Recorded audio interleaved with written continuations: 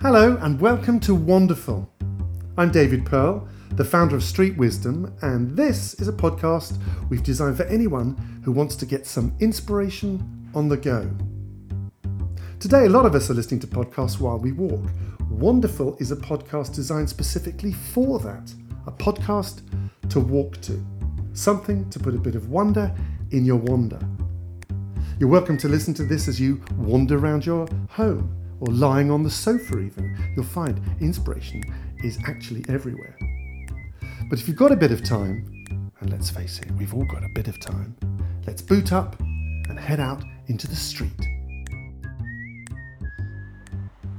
So hello, Wanderistas, Wanderellas, Wanderfellas. Very, very nice to be virtually meeting up again. It's David Pearl here. Welcome to Wonderful, the podcast that we've designed for you to listen to as you walk. And I'm out walking. I'm out and about. I'm out and about in London, and Andrew Payne is virtually with me, tucked into my pocket, as it were. From, where are you, Andrew? You're in Glasgow. You think that he has been standing on his head, which accounts for it. Well, he does that because he's a yogi. You're a yogi, or you're a yoga teacher? He's been on his head. You wouldn't think he was a yoga teacher necessarily. He looks like a fugitive from the rock and roll world. But then people don't always look like the way that they are, which is interesting because that's kind of a bit of a theme. I was just telling Andrew about a situation that happened to me a few weeks ago. I turned up to a client, and I do a lot of work in businesses.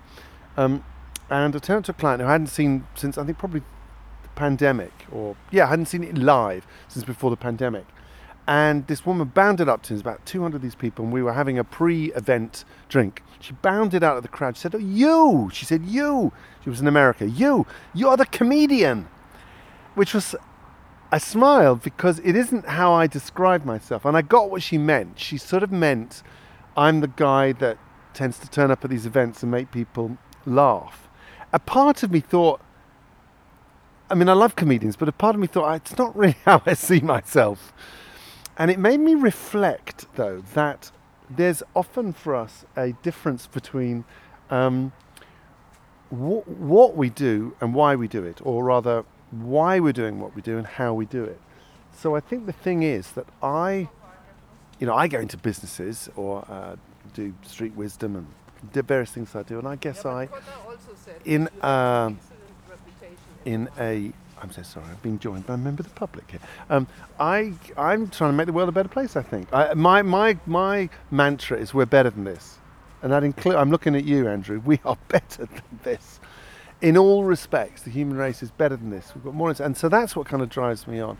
And that's my why, but very often the how I do it is I will use humour and jokes and so on to get the job done. I sometimes get them mixed up. A person who doesn't get them mixed up, though, is our guest for this episode. Tom Morley is an amazing guy. He describes himself as just a drummer. In fact, that's the name of the book that he's bringing out, but of course he's far more than that.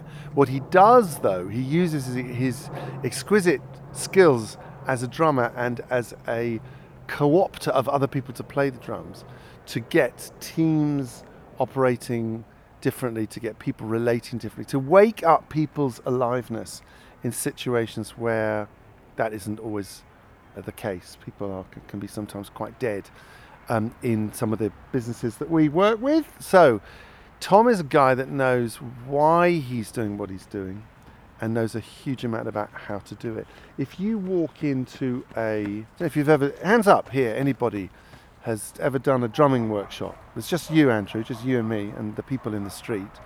You've got your hand down as well. It's one of those, he has, Andrew has done, but he's a bit of a hippie. So the thing is, though, that when people see Tom the first time, they think, what is he doing here? In fact, I think we'll drop into the conversation where Tom's talking about his appearance. He certainly isn't somebody that you necessarily expect to see walking around the corridors of power in businesses or organisations. He's got dreads on, dreadlocks, and often wears a mirrored top hat and a embroidered frock coat and so on. But that's very intentional.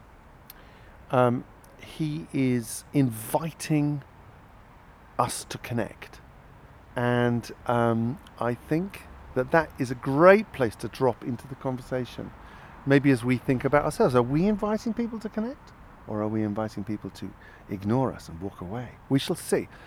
Without any further ado, let us roll the drums, hit the hi-hats, and introduce you to my friend, colleague, Tom Morley.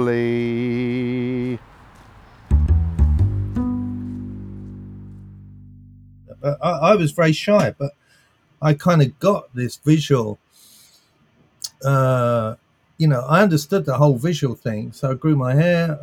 I liked Jimi Hendrix. I grew my hair. I had an afro. I walked around with Jimi Hendrix covers under my arm, and I knew that the woman with the girl who everyone fancied at school. She's a big Jimi Hendrix fan. I mean, it was. It was easy. Well, I won't say it was easy, but I learned then, the power of, if you're shy, just put out some visual stuff. Speak visually, and then people go, "Oh, they'll come and talk to you." People even say, "Why do you look like that? Are you some extrovert? Do you want to stand out?" And I go, "No, I'm an introvert.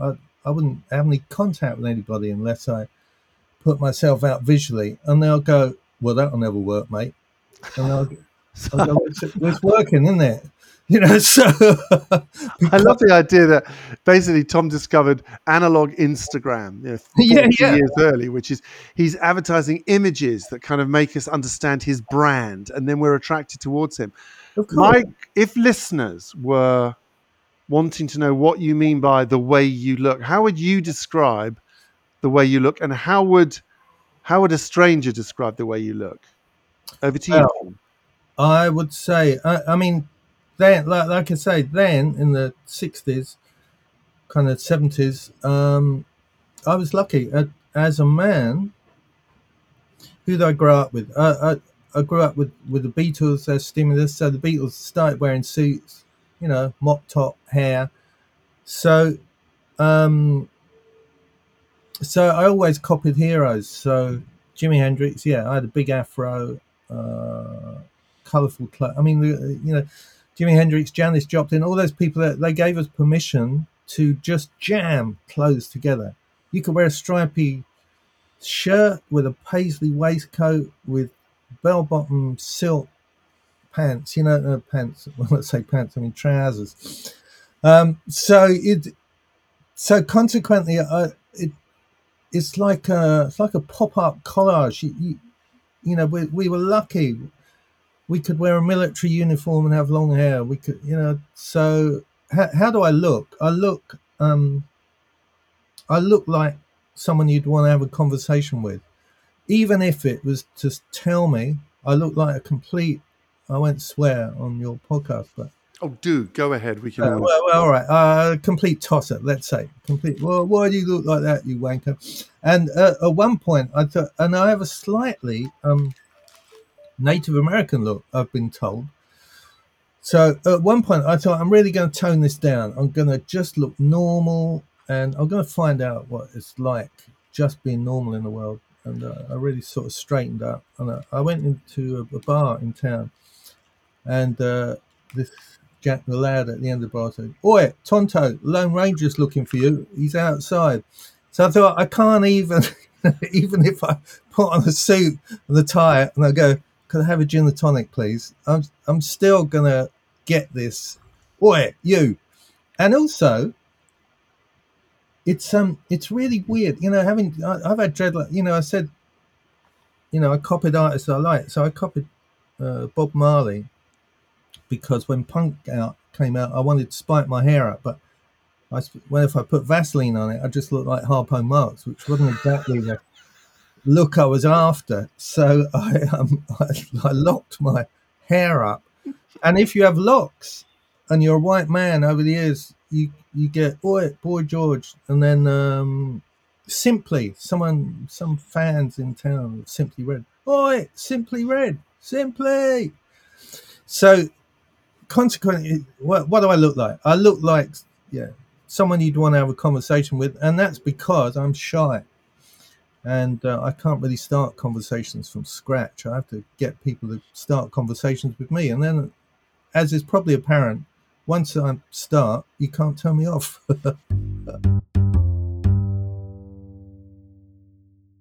When you walk into these places, I've seen you operate in, real high-end corporate situations, Mm. and there's something about your audacity, I would say, that you amp it up in a way I really love. You'll wear a top hat with mirrors on it, and for me, what you're doing is, there's a huge difference between somebody who's trying to draw attention to themselves for themselves, and Yeah, someone that is actually trying to draw attention to the bigger them in the audience, and that you are modeling that. So, I mean, is that right? Say more about that, because you presumably know, having been a rock star, you know both.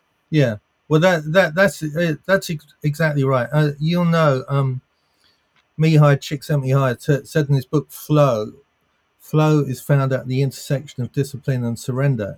I like that.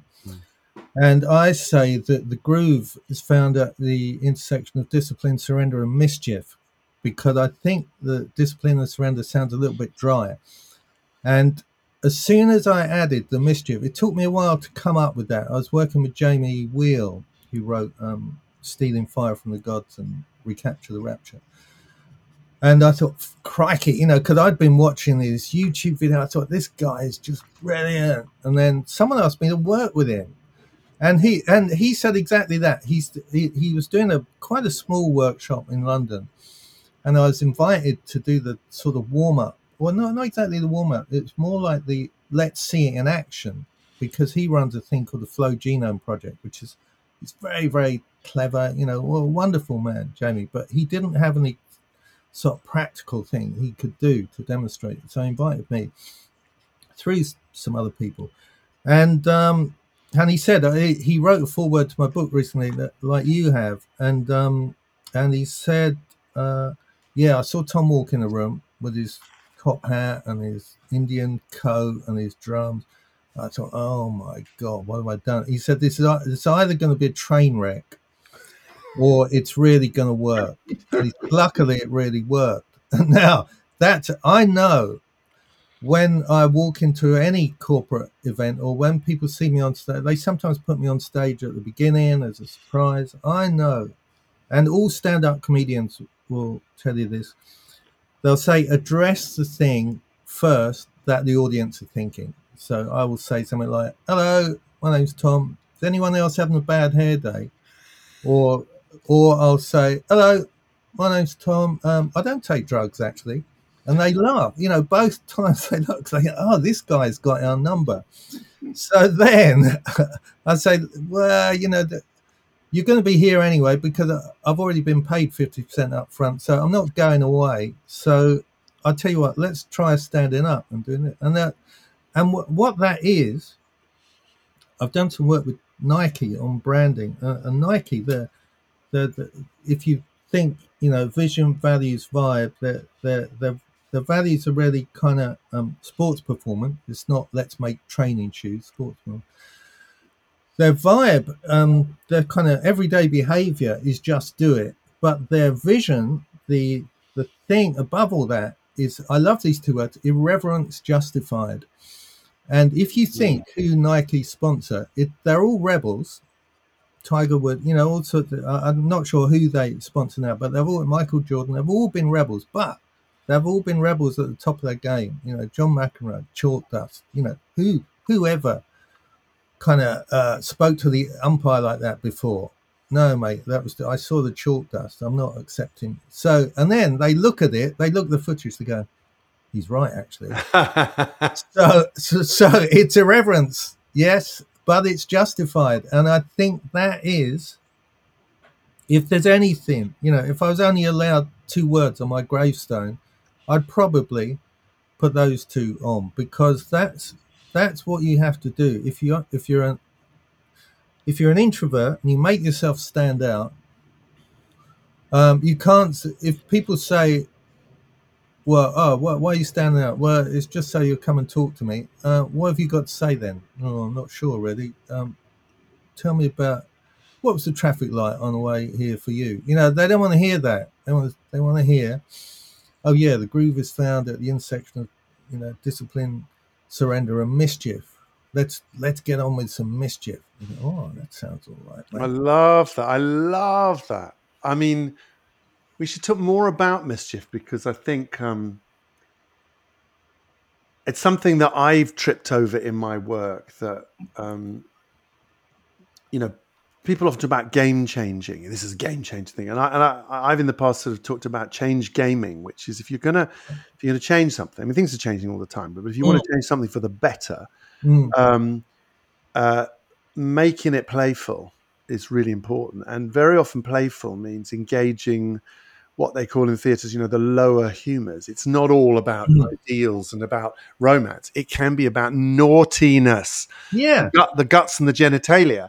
And maybe that's, you know, are you accessing that naughtiness? And say a bit more about your work, because I will say that there are these words that go around and fads, if you like, that go around the corporate world, and, you know, art in business or storytelling, or in your case, perhaps drumming. I don't know how you describe what you do, but when you hear the word drumming, people often they're split, aren't they? Go, oh yeah, I love that, or they just roll their eyes. But Yeah. you're doing far more than drumming. Tell our listeners who don't know your work a little bit about what you do. Well, my upcoming book, which is going to be called Just a Drummer, is called Just a Drummer because really I'm a polymath. I know about the neuroscience of what I do. I also run harmony singing groups. I mean, anything that brings people together. And I'll tell you why. It's because my grandmother, who was an East Ender, grew up in the war, in the Blitz. She said, well, the war to her was really the worst of time, the best of times. But one of the reasons it was the best of times because everybody came together. And she said that they would go down into the underground to shelter from the Blitz. And all the children were anxious, so they would sing. And I said to her, what, the singers would sing? And she said, no, everybody would sing. And I go, what? You all did a warm up and talked about your fears about not being able to sing properly and how your teacher had asked you to mime in the choir. No, we just sang. What? Everybody sang? Yeah, we just sang. Why? Well, because the kids were anxious. We had to sing. You know, we couldn't. They couldn't deal with their. I mean, they couldn't. What? No, I won't say they couldn't process their own fears. They did process their own fears by doing it, and that is what I do in the world, and that's what I see. You know, if they put me on stage in front of 200 people and they go, we're not going to do an introduction, here's Tom in his hat or with his drums, or, you know, we've got 200 drums, we'll bring them in now. So I say, look, we can either spend an hour discussing why this isn't going to work, or we can just start doing it. I will lead you through so it works. And I'll say, it's going to work because I've been paid. I've been doing this for 20 years and I'm still being paid. You know, let me show you the invoice. And then, but that is where the discipline I've worked and worked and worked to get this right. And so I can make it look easy.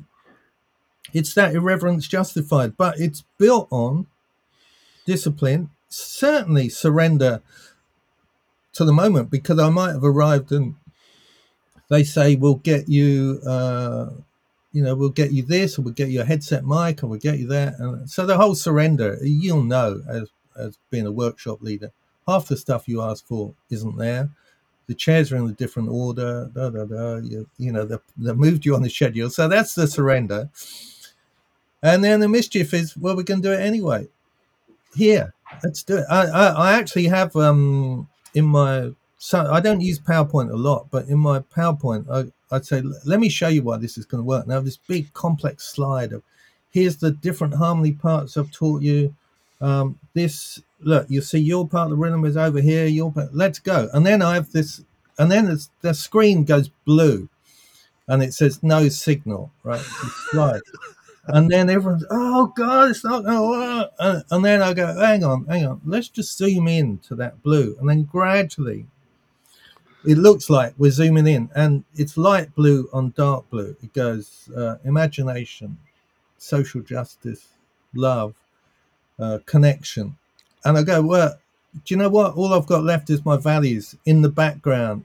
I wonder if we could do it on that. And then I forget the slide, and I go, you lot, can you remember that part? Can you remember that? Da, da, da. And then we just do it all on values. And again, it's kind of mischievous, but all the time they need to be building up this trust, thinking, wow, this, this guy really knows what he's doing. Because I can guarantee, if you put a blue slide behind you, 3 techies from the audience are going to rush up with cables, going, "Let me, no, this happened to me the other day."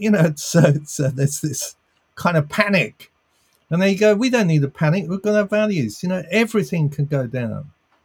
And I'll tell you one story about that, which it's a Scritti Politti story. We're in Berlin in the kind of early 80s, and we were playing. It's quite a big gig. The place was rocking, and there's a power cut. There was one of those converted factory into art center places. They were very good at over there, across the whole continent of Europe, and of course, being a drummer, I didn't need any microphones. I just carried on, and it was a kind of I went into a pretty straight reggae beat. I didn't mess around. I just thought, all right. And the audience started going, yo, yo, yo, yo, yo, yo, yo. So they kind of provided their own entertainment while the power was off. And then probably only lasted 3 minutes. They put the power up, and we loved reggae. So Neil came in with a reggae bass line. Green came in with a chop, and then we had this thing of being just able to look at each other and go, that's the end of the song. So we stopped, and people afterwards at the bar, they would say, that was brilliant, that power cut stunt, because it really brought the whole crowd together. Do you do that every time? And I said, well, maybe. And that's what I've based my life on ever since. It's the same with that PowerPoint slide going off. It's the same with the power going off. We are our own PowerPoint. We just got to turn the freaking thing on and turn the other thing off, which is an illusion of power and expertise. It's nonsense. PowerPoint is nonsense, really, in that it's given middle managers an idea that they can, middle managers, but that they can become a motivational speaker because they presented the yearly report. It's not true. PowerPoint is just it's not even a good trick.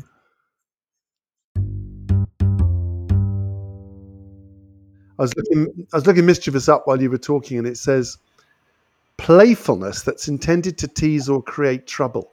And I think in your drumming work, and by the way, listener, just so you know, you could if you walked in a room and saw Tom at work, you probably find him amidst hundreds of initially quite awkward looking quotes business people, although they're just people, because people doing jobs, doing wild and wonderful drumming. And he's got them kindled into this kind of, from being a group of silent attendees to being sort of proto musicians. And are you there to make trouble? Are you making good trouble? Is that what you're up to? Well, I'm there to reintroduce them to their own creativity, which how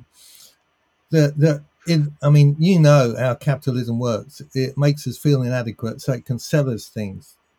That's it. So Karl Marx, you could have said it quicker. You heard it. Yeah, he could have done. Yeah, Karl Marx. Das Kapital in one sentence. Yeah. I thank you. Yeah. Tom is here all week. Yeah, keep going. It's brilliant. Brilliant. So consequently, what I do is I say, well, yeah, you could go out and buy yourself this, or get the new app, or do whatever you need to do to make yourself feel a bit better, or we could play these drums, or we could just sing in harmony, and we don't even need drums.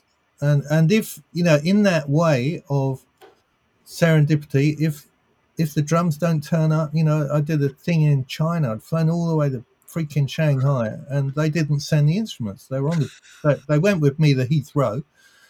So I did. Luckily, I was there for 3 days. So I did the first session, just saying. Yeah, I told them about it. I said, "So look, this is all we've got. We've got ourselves. So we did body percussion, we did singing, da da da." And they said, "Wow, yeah." So that's the sort of mischief. Well, the mischief of it is, okay. So they would think, "Oh, this is a dangerous situation. What is this guy gonna do?" Because it's his website is all about instruments and drums, and so we've got these things to hide behind. No, we haven't. But like my gran in the Blitz, what did they have? They had nothing.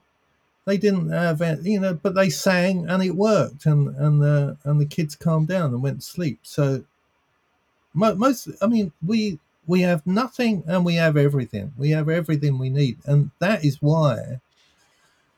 Say if there's a power cut, if there's we did a thing at the Radisson in Heathrow. It was an early morning thing. They'd had a gala dinner the night before, and we were there as a sort of hangover cure on the following morning. And man, those people, it was a singing event, and they just came and sat on the floor and they started reading the Sunday papers and stuff. And so I thought, this is going to be hard, and I couldn't even get them to stand up. So we just thought, well, this is going to be really tough. I had a couple of other drummers with me, and then the fire alarm went off. And we all had to go outside, and it was quite a crisp day, and we took our drums with us, and it just woke everybody up. Fantastic. And so we started playing, and they said, "Oh, we're going to teach you a song while we're out here." So we were rocking with these African songs. They had to call the fire brigade because it was a serious alarm. And when the fire engines came, all the women were, "Hey, firemen!" and they were nicking their hats and they were dancing with them, and we carried on drumming and singing, and the organizer said, "Well, I don't know if you organised that, but well done, because it's the only thing that we're going to get moving." So I suppose the mischievous thing was when my colleagues, when they said, when we were told to leave, they said, "We'll leave the drums here, they're quite heavy." And I said, "No, we are taking those drums out because something is going to happen." And so that is the... sorry, to answer your question properly, is it difficult? Is it is it dangerous? Not at all. Just as long as I stay plugged in to those possibilities. Kate Fox in a book, Watching the English, talked about the English sense of humour, and people say, "Why is it so developed?" And she said, "Because 24 hours we are looking for opportunities for humour. In Japan, there may be, it's not appropriate in meetings. It's not appropriate. So they're not as practiced, whereas we are practiced at making jokes out of everything, and I'm practiced at making a song and dance about everything, and making sure we got the equipment to do it. That is the thing, And the equipment could be just our bodies, like I say, it's body percussion, but it's having. Yeah. I love it. I mean, this podcast is inspired by the idea that there are treasures to be found when you go off the beaten track, mentally as well as physically. Wandering is about responding to what's happening in the moment rather than what was planned. And you're a master. You're absolute master of that. I heard a phrase that just yesterday that someone was using to describe the work that I do, and I think it so applies. Well, I want to see if you think it applies. I think it's Alan Watts who said, many people know the words, but very few people know the music.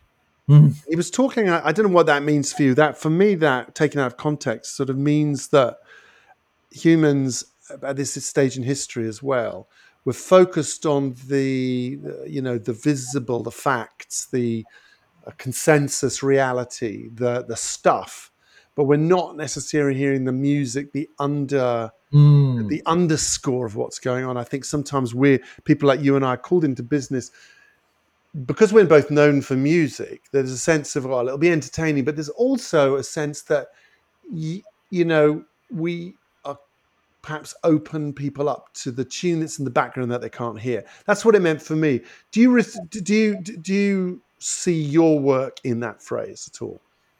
Yeah, Alan Watts was great. Also talking about music when he was talking about dancing, and he said people think that the dance is we live in this world, but we've got to get from here to there. We've got to get this project done. We've got a month to do it. We'll start on the 1st, end on the 31st, then we'll celebrate.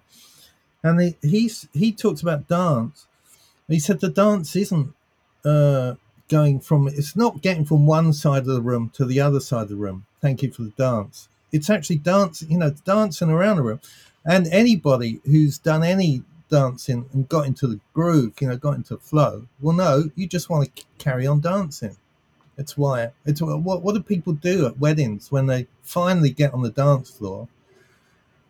They've been saying, no, I'm not going to dance. And then they finally get on, and the DJ says, thank you very much, everybody. We have to finish at 1. They go, no, just one more song, because they don't want to stop. So we represent people who are dancing all the time. I think we haven't stopped. We invite them to come and join us a bit, but they don't think, oh, I wonder what Tom does at weekends. Of course, I'm still listening to the song. And something else that I don't think it directly relates to what you're saying, but it's in the same area, is a friend of mine quoted Jack Kerouac the other day saying, we as people of, present something different, we are up against a very well-funded status quo. And I love that well-funded, because it's well-funded because if they keep us unhappy with our basic state of being, they can keep selling us stuff. So that's what they're funding. They're funding general unease in the population, so we'll keep buying. And I think one other thing, this may not be the same for you as a conductor and a piano player, but certainly as a musician, we drummers, I've been thinking, this only really hit me last night, because I've got a talk I'm doing on Saturday. I thought, what these people know me as a drummer. Everyone knows me as a drummer. That's why the book's called Just a Drummer, because I can't convince them of anything else. What we do is we make it safe for everybody. We keep a groove going so the lead guitarist can innovate, can try something out. The singer can go and crowd surf around the audience, but we're there keeping the beat. And the singer would not be able to crowd surf if there wasn't a beat there. If they said, all right, everybody, we're going to turn the music off and I'm going to throw myself into the audience and I want you to pass me around. Can you do that? Not really, mate. Yeah. Okay, the drummer's going to keep going. Will you do it now? Yeah, of course. We're involved in something. So but the irony of that is that the safer they feel with the groove, and the groovier the groove is, the more attractive, then they will try something new. They go, oh, this guy knows what he's doing. Yeah, all right, we'll do that for an hour. It must be hundreds of times people have said to me now in the bar, do you know what, mate? I really didn't think that was going to work, but us singing, us drumming, nah, we haven't got a rhythmic beat in our body. Anyone in the team, we're all useless. But you seem to think it would work, so we thought we'd have a go. Well, I don't know how you did that. You must be a magician. I go, I'm not a magician at all. They call me the rock star activator. All I do is activate the rock star in individuals, and also, if it again from CEO to up and down in the company, do they want to talk to me in the bar about Belbin? Do they want to tell me their Myers-Briggs profile? No. What they want to say is, what was it like on the road? What were the parties like? What's your biggest adventure that you've had? What's your worst hangover? Did you ever fall off stage? That's I did at one point think of calling the book Backstage Stories, because that is, there's that's what I represent. I represent the guy who did it and is still standing somehow, still standing on stage. So I have a mission, which is, imagine we are one of our listeners, or all of them, are walking, listening to this, and they're walking on, because this, as you know, this podcast is designed for people to walk as they listen as they walk. If they're not feeling the Tom Morley buzz at the moment, they're just walking on, is there anything you can do while you walk that can switch the joy in the world on, or get the groove going? Is there anything you do, or you could teach us to do as people are walking on? Because what I love to do is, after we finish speaking, let people have a little experience as they're walking. So what do you think? I think, well, I mean, we walk in rhythm, so you can play with the rhythm of walking. So you'll know this. So 1, 2, 3, 4. We pretty much walk in 4/4. 1, 2. So we walk down the street. Now, if you want to get into the groove, emphasize the second and fourth beat. If you emphasize the first and the third beat, so we go 1, 2, 3, 4. 1, 2, 3, 4. 1, 2, it's a march kind of thing, yeah. Yeah, it's a march. Now, if you go 1, 2, 3, 4, 1, 2, 3, 4, 1, 2, 3, 4, da. So then you get into the groove. It's called the offbeat, And if you're walking, if you're marching with people, first of all, if you do the 1, 2, 3, 4, it feels like you're on your way to a rally, Whereas if you go 1, 2, 3, you feel like a Motown group have just got a call from Barry Gordy at 3 o'clock in the morning, and he's saying, "You guys, I know you're in the area. Can you just walk down to the studio and be in the groove by the time you get there?" If you do 1, 2, and 4,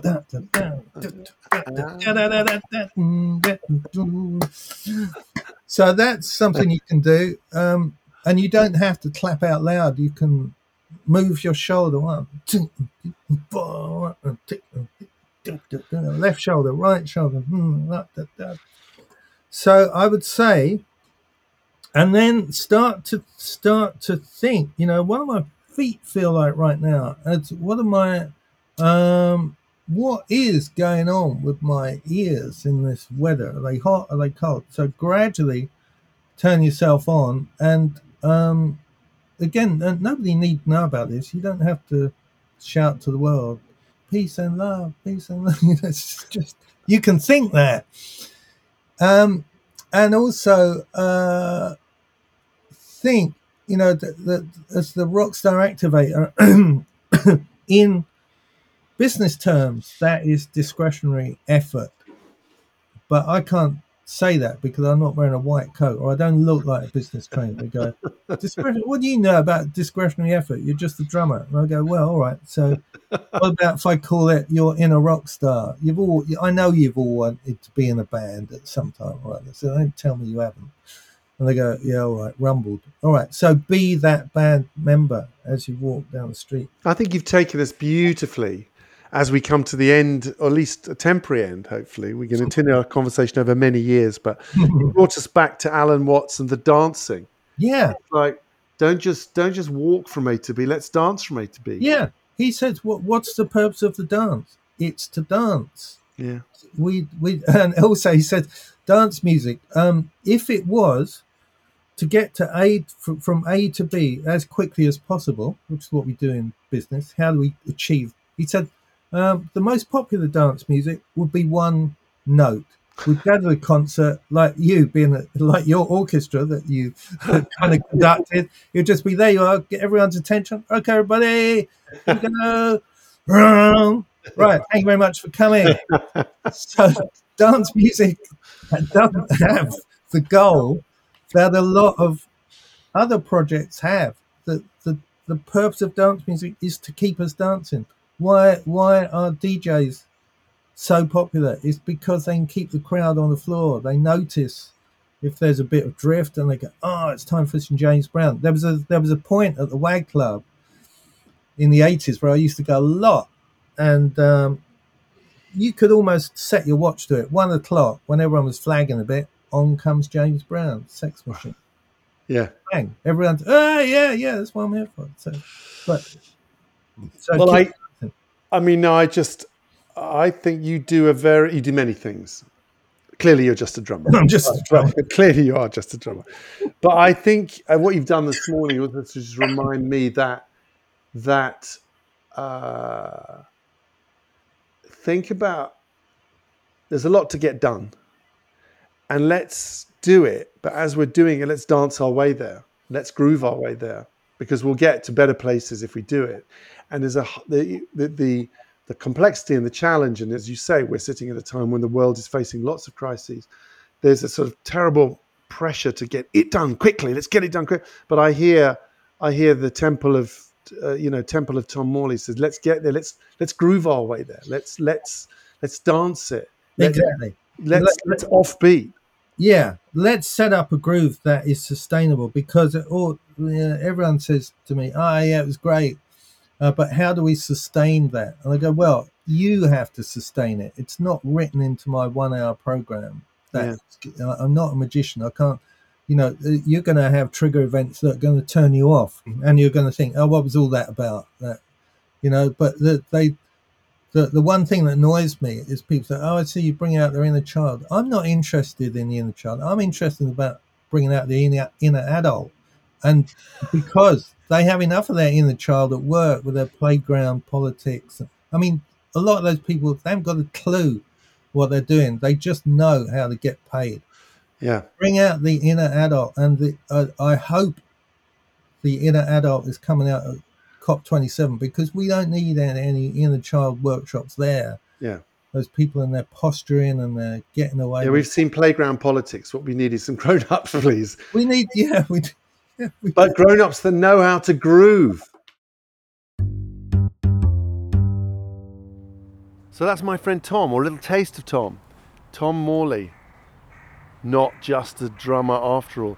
And I love that he gave us an exercise, and we can try it now.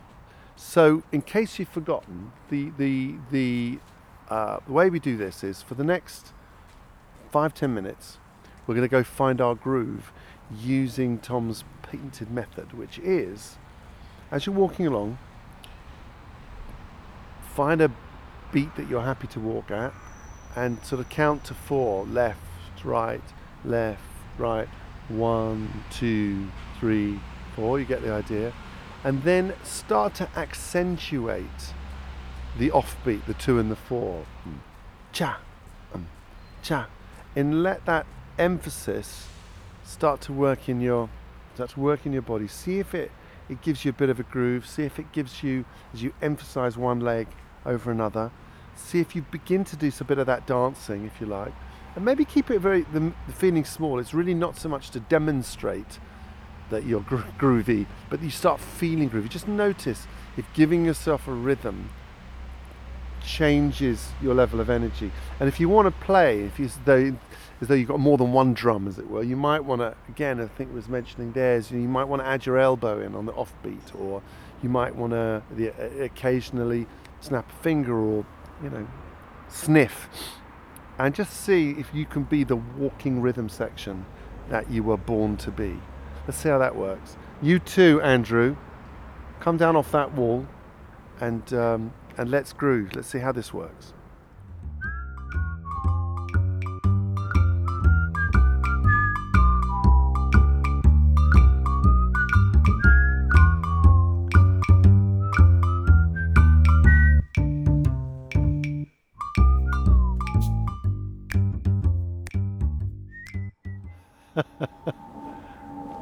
So that was great. And Andrew just asked me, did I get all John Travolta? No, I did not get all John Travolta. He should be so lucky. No, I don't know how it was for you, the Wanderistas, the Wanderellas, the Wanderfellas. But for me, a number of things happened. The first is I couldn't help smiling. There's something about having an inner game that is kind of just enjoyable. And I was wondering, are other people on the street noticing that I'm doing this?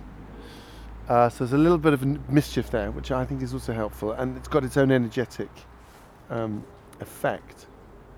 I then noticed actually that how ploddy, if I can say that, the general walking elegy that I was having before is kind of, and there's a kind of sense, a little bit as Tom was talking about, is that it's all about just getting to the next place. It's sort of an unconscious thing. It's the feet do that, just getting on with the task of getting your brain to the next intervention, the next moment.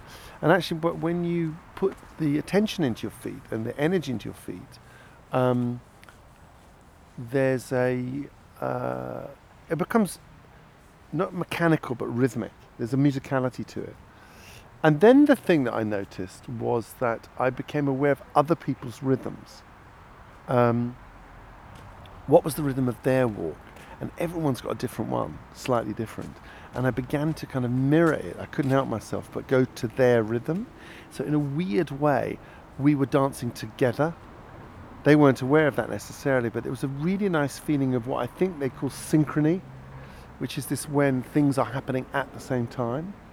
You feel it sometimes when you're like on a march. If you're, I don't know, those of you who like to march, you walking along with the samba drums, blowing your whistles and protesting or whatever it is.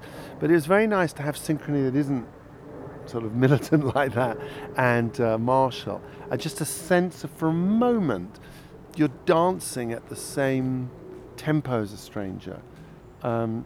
And so it's a little bit of a connection there that they may or may not be aware of, but I certainly was. There's a certain delicacy of that connection. One of the things about Street Wisdom, which is of course where a lot of this work comes from, where this podcast, what inspired the podcast, is this idea is can we lessen the distance between us in our cities? I don't mean literally, although that also can be true, but more the connection, warm the connection between strangers so that cities can be a bit more livable, a bit more lovable. And that simple exercise did it for me a little bit. It felt like we were the Bolshoi of the streets. So Andrew is the Bolshoi of the streets. That's not true. It was a poor pun, and it was very inappropriate because you're far from Bolshoi. But thank you, everybody. Thank you for. I hope you enjoyed this episode. Thank you for wandering along with us. We really look forward to seeing you the next episode. And meanwhile, in between times, keep the groove and stay wonderful. Yay! Stay wonderful. If you enjoyed the podcast, I think you'll really like my book, Wonderful. It's all about how to activate your inner compass so you can find better ways to live, laugh, love, and other things beginning with L. You'll find your copy on Amazon. And if that all sounds a bit salesy, the truth is, all my proceeds go to my non-profit Street Wisdom, which was set up to offer a fresh, new creative practice, free to people all over the world. And let's face it, the world could do with a bit more creativity, right? Check out streetwisdom.org and you'll find audio guides, news about where events are taking place, and other creative loveliness. If you're looking for your next step, it's a great place to start. So please like and subscribe to the podcast and have a wonderful day. Did you see what I did there, Andrew, when I said next steps? That means like both physical and metaphorical next steps. I guess what we call a play on words. Marketing gold, really.